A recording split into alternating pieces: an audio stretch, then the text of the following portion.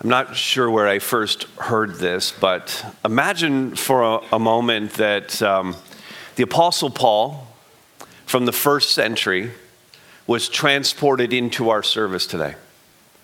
Now, a lot of things would strike him as very odd. He wouldn't understand our language. First of all, he wouldn't understand what we were saying. He would come into this context and it would not become apparent to him immediately that we're a church, because so much of this would be foreign to him. So he wouldn't understand the words. He wouldn't understand that there's such a thing as a bound book that's the inspired word of God. He wouldn't understand the music probably, the fact that we're set up in chairs like this in this room, or even having a building, since the first century church didn't even have buildings that they met in.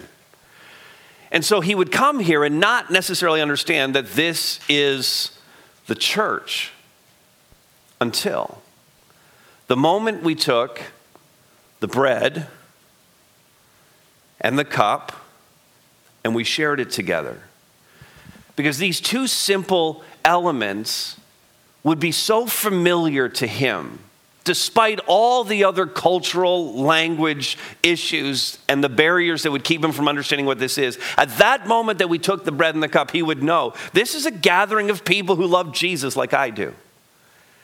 And he would be able to engage with us at that very moment in this very precious time of communion. Because we would be bound together by the one thing that's just so important, our relationship with Jesus Christ. And with gratitude, we would share in the beauty of that communion that God has given to us, for each of us to share together in our communion with him. We're talking about the one ordinance or sacrament, but of course there's two ordinances that Christ gives to us. They're taught by Jesus and then modeled for us in the New Testament church. We know that we have baptism, which is that one-time act of identifying with Christ after we have made our decision to follow him. And then the second ordinance is this one, the Lord's table, that we are to celebrate in an ongoing way. One speaks to our initial commitment to Christ. The other one speaks to our ongoing fellowship with Christ and with the church. And we want to spend some time today as we celebrate the Lord's table to better understand what the Lord's table, communion, the Eucharist, whatever you want to call it, what the Bible really teaches about that, and how we can better practice this as the followers of Jesus Christ. And so, as Jordan's already indicated, we're going to be singing and worshiping and hearing the Word of God, and then pausing at a point during the service to celebrate the Lord's table together. So let's start with the reading of the original establishment of the Lord's table. This is in Matthew's Gospel, chapter 26. And I'm going to read these verses. There's another extended passage in 1 Corinthians 11, which we'll get to in a little bit. But Matthew 26, verse 26 through to 29.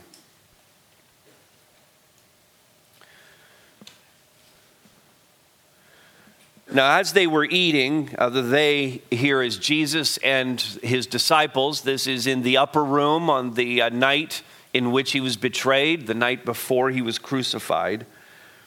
As they were eating, Jesus took bread, and after blessing it, broke it, and gave it to the disciples and said, "Take, eat, this is my body."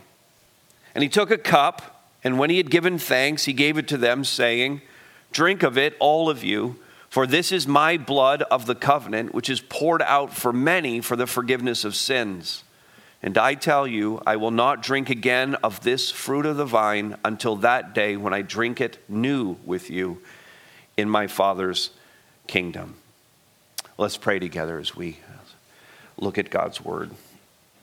Father, we would pray that you would bless our time together in your word and in worship, and as we receive the bread and the cup.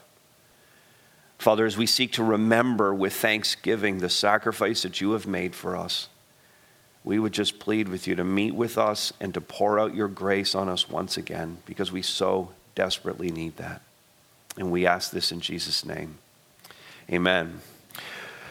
Well, let's first consider, again, we're going to look at this in three parts, but let's consider, first of all, the Eucharist And in the Eucharist, we give thanks. Now, Eucharist isn't a word that we normally use here. That's more of a word that's used in mainline denominations. And we would favor maybe more the Lord's table or communion as our preferred word for this. But in the Eucharist, we give thanks. In fact, the word Eucharist is a borrowed word from New Testament Greek. And if I could show you this word, it's actually come to us right into English. The Greek word is Eucharisto, so you can see how we just have taken it into our own language, and it literally means to give thanks. So it's not a bad word to use just because we don't use it. It's a great word to use, in fact, since it comes straight out of the New Testament. And so in the Eucharist, we give thanks. That's at the very root of it. And Jesus modeled this for us in the passage we just read. In the inauguration of the Lord's table, the first thing he did was give thanks for what he was going to give them to eat and to drink. Paul's account in 1 Corinthians 11, again, we'll read that in a few moments. He paralleled the same things. He made sure to mention that Jesus gave thanks prior to Jesus dispensing the elements. And so when we gather like this to receive the bread and the cup, it's appropriate for us to thank God for what he's done for us.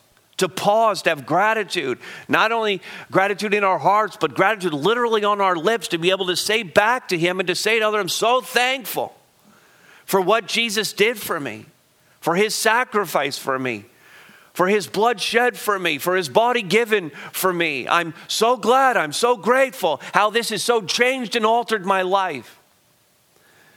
We're to be grateful for all of this. I love 2 Corinthians 9:15. Thanks be to God for his inexpressible gift. Doesn't that just say it? I can't even get the words out. I'm so grateful. This is so far beyond my comprehension as to what Jesus has done for me. It's an inexpressible gift, and thanks be to God for that. So the Eucharist, first of all, is we give thanks, and secondly, it is we remember. Now, this is knowing. It's one thing to say thank you. It's another thing to know why you're saying thank you. And this is really the why for our gratitude. We remember, and it's so important that we have this simple ceremony to cause us to remember, because Jesus knows, and we should know too, we have such a propensity to forget things, don't we? It's just so easy to forget things and to do things out of routine for so long that we just do them mechanically, and then we kind of forget why we're doing those things. And Jesus wanted us to come back to this time and time again to remember really what he did, to remember the theology behind our salvation. This is the what we believe part of the communion. He doesn't want us to ever forget this, because we can so easily get off track and drift. So Jesus said, 1 Corinthians 11:24 and 25, do this in remembrance of me. Do this as often as you drink it in remembrance of me. And he told us what he did and what this is about and what we're to remember back in Matthew 26. This is my body, he said. He took the bread and he said to them, this is my body, which is for you. He took the cup and he said, this is my blood. These two pictures and symbols are meant to point us to these very important truths that we have to embrace. The table pictures several things, but you could jot these down. 3 that I'm going to note here. First of all, the table pictures his sacrificial death. That's what the giving of the body and the shedding of blood is all about. His sacrificial death. That should be obvious to us. And when we're eating it then, the second symbol that's so important for us, when we take the bread and the cup, what we're saying is that we're actually participating in his death. It's not just Jesus who died, but then I'm entering into that death. Paul put it this way in Galatians 2:20, I am crucified with Christ. So dead to self and alive to Christ. And that's what I'm saying when I'm taking the table. I'm once again saying, and when you do this in a few moments, you're going to take the bread and you're going to say, I'm crucified with Christ. When you take the blood, you're saying, I'm identifying, I'm participating in his death with him. It's dead to self and alive to Christ. And so this pictures his sacrificial death. It pictures our participation in his death. And then I love this part. It also pictures the receiving of the benefits of his death. So many benefits I could jot down here. First of all, forgiveness. How many people here are just so grateful your sins have been forgiven? Amen? Just so grateful for that. Because that's the thing that gets us passage into heaven. That's the thing that helps us be reconciled to God. And so we receive the benefit of forgiveness. We receive the benefit of life eternal. We receive the benefit of having peace in our hearts. We receive the benefit of that reconciliation with God and now having a relationship with him. These are awesome benefits. Those are just a few of the many. And because this is a meal, a further benefit is this spiritual food that we receive from the Lord. Again, we're talking symbols here. Participating in the table is in fact a means of God's grace to us.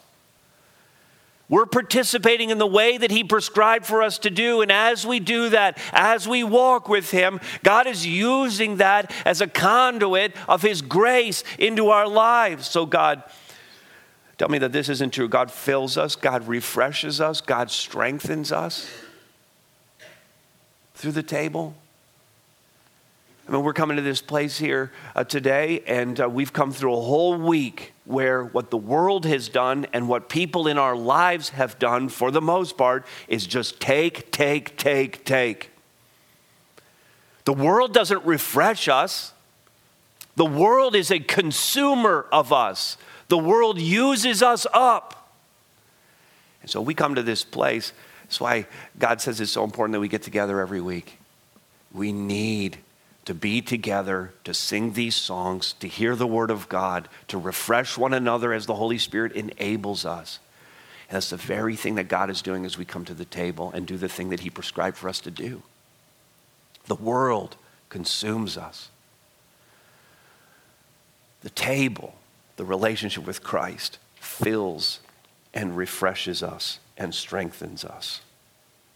And this is exactly what we read, in fact, in John chapter 6. And this is one of the most startling passages in all of the New Testament. In fact, when Jesus taught this passage, people then turned away and stopped following him. It was just so hard to hear.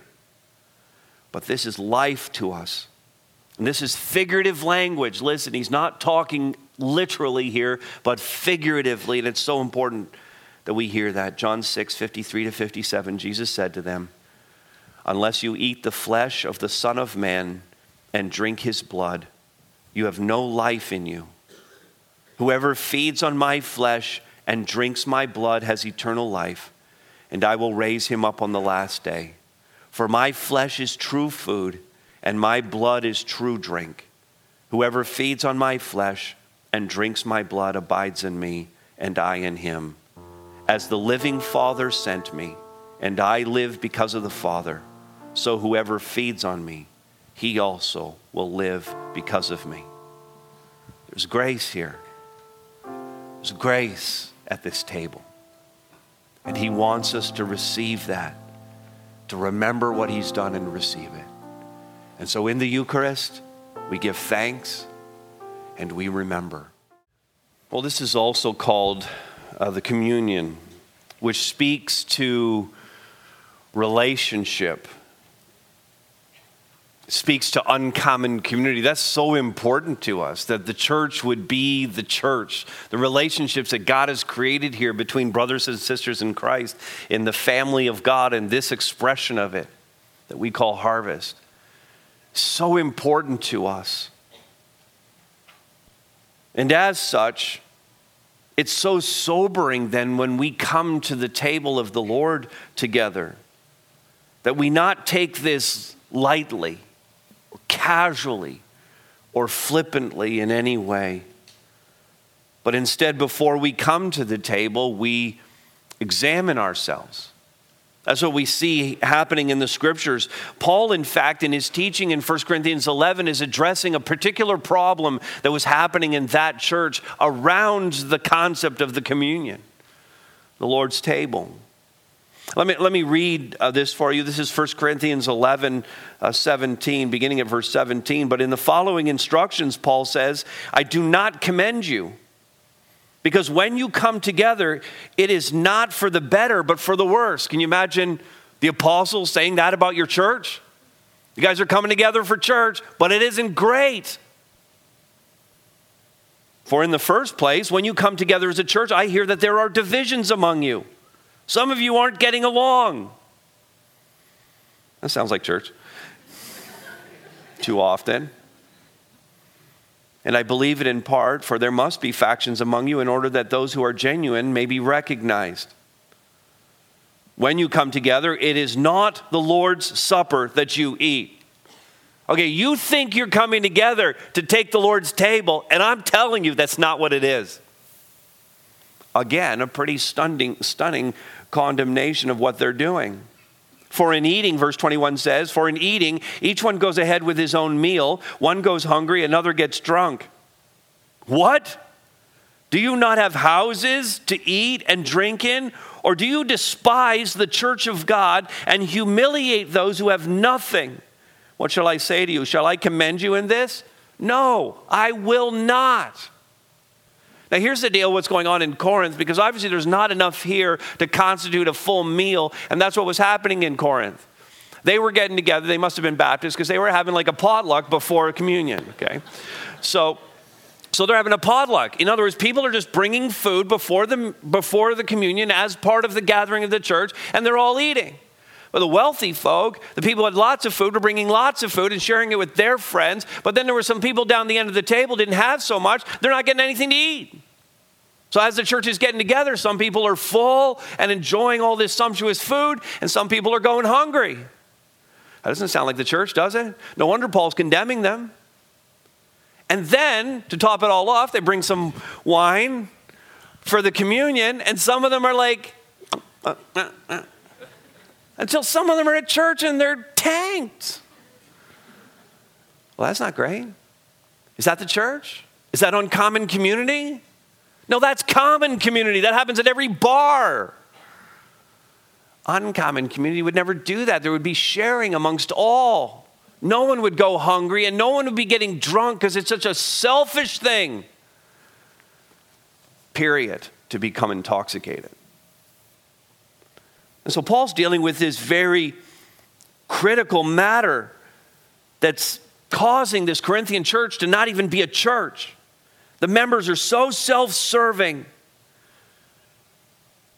And it was becoming so apparent at the observance of the table. And so he spoke to them in this letter about how you can take the table of the Lord in an unworthy manner.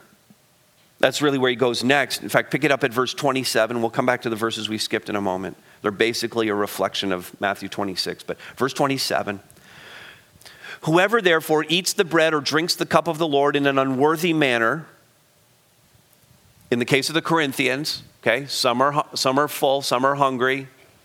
The full people are drinking it in an unworthy manner. Some are drunk.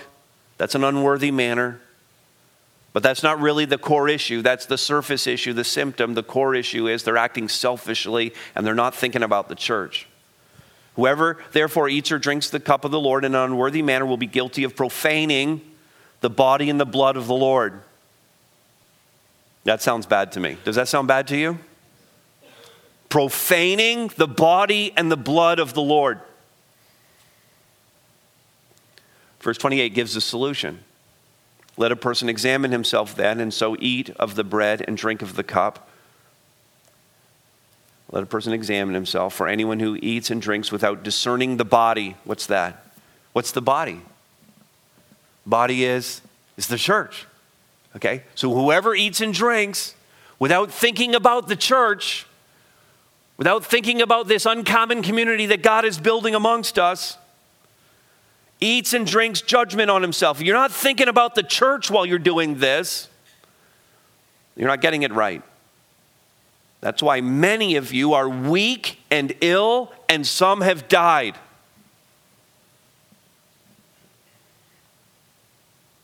That's the discipline of the Lord on believers. But if we judged ourselves truly, we would not be judged.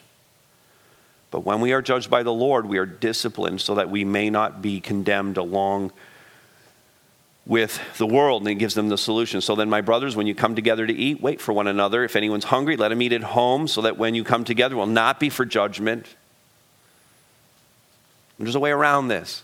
There's a way to do this right. That's what Paul is saying. But clearly for us, there's the potential to come together and to do this wrong. And we don't want to do it wrong. We don't want to profane the body and the blood of Christ. So I like what Wayne Grudem said about this in his systematic theology. Bear with me in this long quote. When Paul explains that unworthy participation involves not discerning the body, he indicates that we are to take thought for all of our relationships within the body of Christ. Come to the table.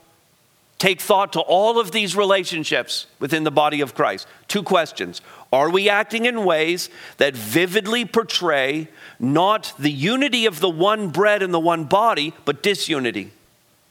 2nd question. Are we conducting ourselves in ways that proclaim not the self-giving sacrifice of our Lord, but enmity and selfishness?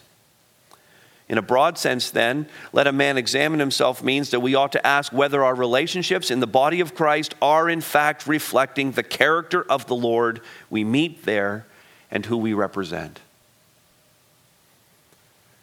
You see, if we're serious about this, about not eating and drinking judgment on ourselves, then we're going to make sure that we're in a good place with one another and with God before we would ever take the bread and the cup. And in something Jesus said in Matthew 5 about worship in general, when believers come to worship, here's what he said, and I think it applies so well here. That if you're offering your gift at the altar, you've come for worship, you're going to bring something to the Lord. And there remember that your brother has something against you. Leave your gift there before the altar and go. First be reconciled to your brother and then come and offer your gift. In other words, make sure that your heart, insofar as it's possible with you, be at peace with all men. But insofar as it's possible with you, work at it. And then come to worship. Take the table, give your offerings. And so the communion is we examine ourselves, and communion is also, notice this now, we do it together. That should be pretty obvious from what we just said. It's a symbol of our oneness as the body of Christ and is in fact a unifying activity. It binds us together as the followers of Jesus Christ. In Matthew 26, this is what we saw. As they were eating, Jesus gave it to the disciples, plural. Paul would say in 1 Corinthians 11, when you, plural, come together.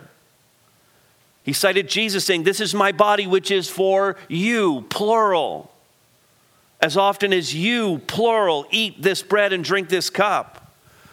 And so this is an us thing. This is us celebrating this, observing this together as the body of Christ. This isn't something that you just decide at home in your kitchen, you know what, today I'm going to have communion by myself. You can't do that. Now, baptism is a solo activity. The church witnesses it, but it's a solo activity insofar as you make the decision and you participate in baptism. But communion, for all of the days until Jesus comes back, listen, communion is an us activity, signifying our oneness as the body of Christ. In fact, Paul wrote this a chapter before, 1 Corinthians 10, 16, and 17.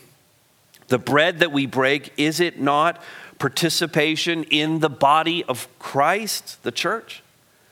Because there is one bread, we who are many are one body, for we all partake of the one bread. And so this presupposes, of course, that only those who are true followers of Jesus Christ, those who have professed faith in him and have knit their hearts, bound themselves together with the church, would participate here at the table of the Lord. And so that's what we're going to do right now. We're going to receive the Lord's table together. Got a few more things I want to say about this from the Word, but this is the right time.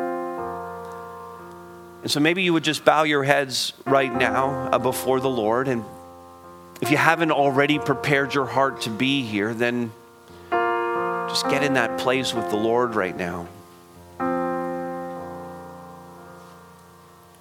The servers can come as I read this passage.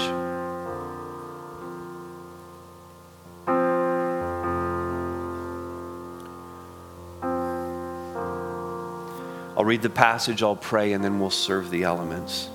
When the trays come along your row, there's 2 cups stacked together. You take both those cups out. The bottom one contains the bread and the top one the juice. And when everyone has been served, we'll take it together. The Apostle Paul writes, "For I received from the Lord what I also delivered to you, that the Lord Jesus, on the night when he was betrayed, took bread. And when he had given thanks, he broke it and said, 'This is my body, which is for you. Do this in remembrance of me.' And in the same way also he took the cup after supper, saying, 'This cup is the new covenant in my blood. Do this as often as you drink it in remembrance of me. For as often as you eat this bread and drink the cup, you proclaim the Lord's death until he comes.'" And Father, we would pray that your very presence would be in this room and you would pour out your grace in an extraordinary way. God, that you would refresh us and strengthen us and fill us. God, bind our hearts together as the church in this moment, as we identify again and participate in the death of Christ, crucifying the self, and reaching again for the holiness of God in our own lives. Thank you. Thank you. Thank you for what you've done for us. We pray in Christ's name. Amen. Well, finally, let's look at this. In the Lord's table, we proclaim his gospel. And we've just taken the table, so that was a proclamation of the gospel of Jesus Christ. Now, the Lord's table, of course, implies a meal. It's actually an event, and this is an event that proclaims these great truths that we know about Christ and have experienced in our own lives. The table is an announcement once again to this city and county that they need Jesus Christ. Now, I grant that it's a different kind of proclamation for all the creatives in the room. You love it because it is creative. It's an object lesson. It's rooted in mystery and intrigue. It's deep and it's profound, even in its simplicity. The 2 simple elements point to the greatest act of love ever committed on this earth. And at this table, as Paul said in 1 Corinthians 11, you proclaim the Lord's death. You proclaim the Lord's death. This is you and me preaching the gospel as we take this together. Those song lyrics we just sang a few moments ago really express this. In taking of the table, what you're saying is, I find my strength, I find my hope, I find my help. You want to say it with me? In Christ alone. When fear assails, when darkness falls, I find my peace. I give my life, I give my all. I sing this song to Christ alone, the King of kings, the Lord of all. All heaven sings to Christ alone. So when I eat this bread, when I drink this cup, that's what I'm saying. My strength, my hope, my peace are in Christ, not in anything else.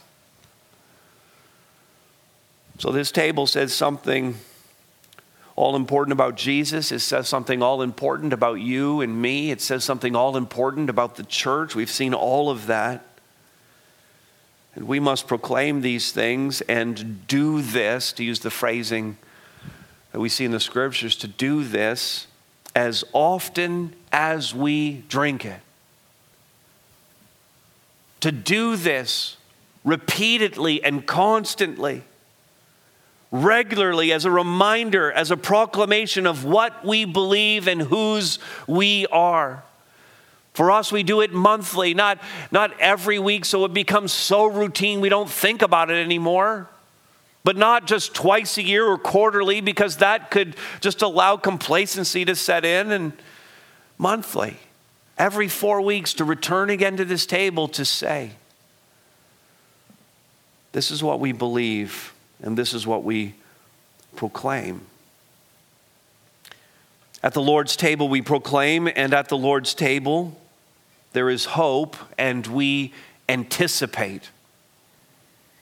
We anticipate his coming back for us. We do this, 1 Corinthians 11:26 says, until he comes. Jesus said it this way in Matthew 26:29, I tell you, I will not drink again of this fruit of the vine until that day when I drink it new with you in my Father's kingdom. Jesus established the table, ate it with his closest disciples, and then now we wait in anticipation of him sitting down, us sitting down with him in eternity to again share in this table. You see, God created the earth and all that's in it. His beautiful creation was spoiled by sin, and the curse of death fell upon it. And we now await the full redemption of the creation, the return to Eden, if I can put it that way. And an eternity of sweet, think about this, an eternity of sweet and unhindered fellowship with our Savior. We're going to sit down at the table with him and see him face to face, where our faith will be made sight. The table looks forward to a day when we will celebrate this meal together, all believers from all points in history, in our perfected, sinless state, and in the very visible presence of our Savior, Jesus, who made it all possible by offering his body and by the shedding of his blood. And so when you eat this bread, when you take it and eat it, you're saying, he's coming back for me. He's coming back for me. And when you take the cup and you drink it, you're saying he's coming back for me. And he can come back for you too. What a day that will be. Amen? What a day that will be. What we have done here, with all of the frailties of this time together in a world still tainted by sin, that day is coming. And it's going to be perfect, and it's going to be awesome. Would you pray with me? Father, thank you for loving us so much that you sent your one and only Son, so that whoever believes in him would not perish, but would have eternal life. Thank you, Jesus, for making that sacrifice and for giving us this table to always remember. And thank you, Holy Spirit, for filling us, for coming to this place as we gather here, for your very presence as we give thanks together for your gift to us, for your grace. And until the day you return, may we be your faithful servants, proclaiming and living out the message of the cross to a world that so desperately needs this. Even so, come quickly, Lord Jesus.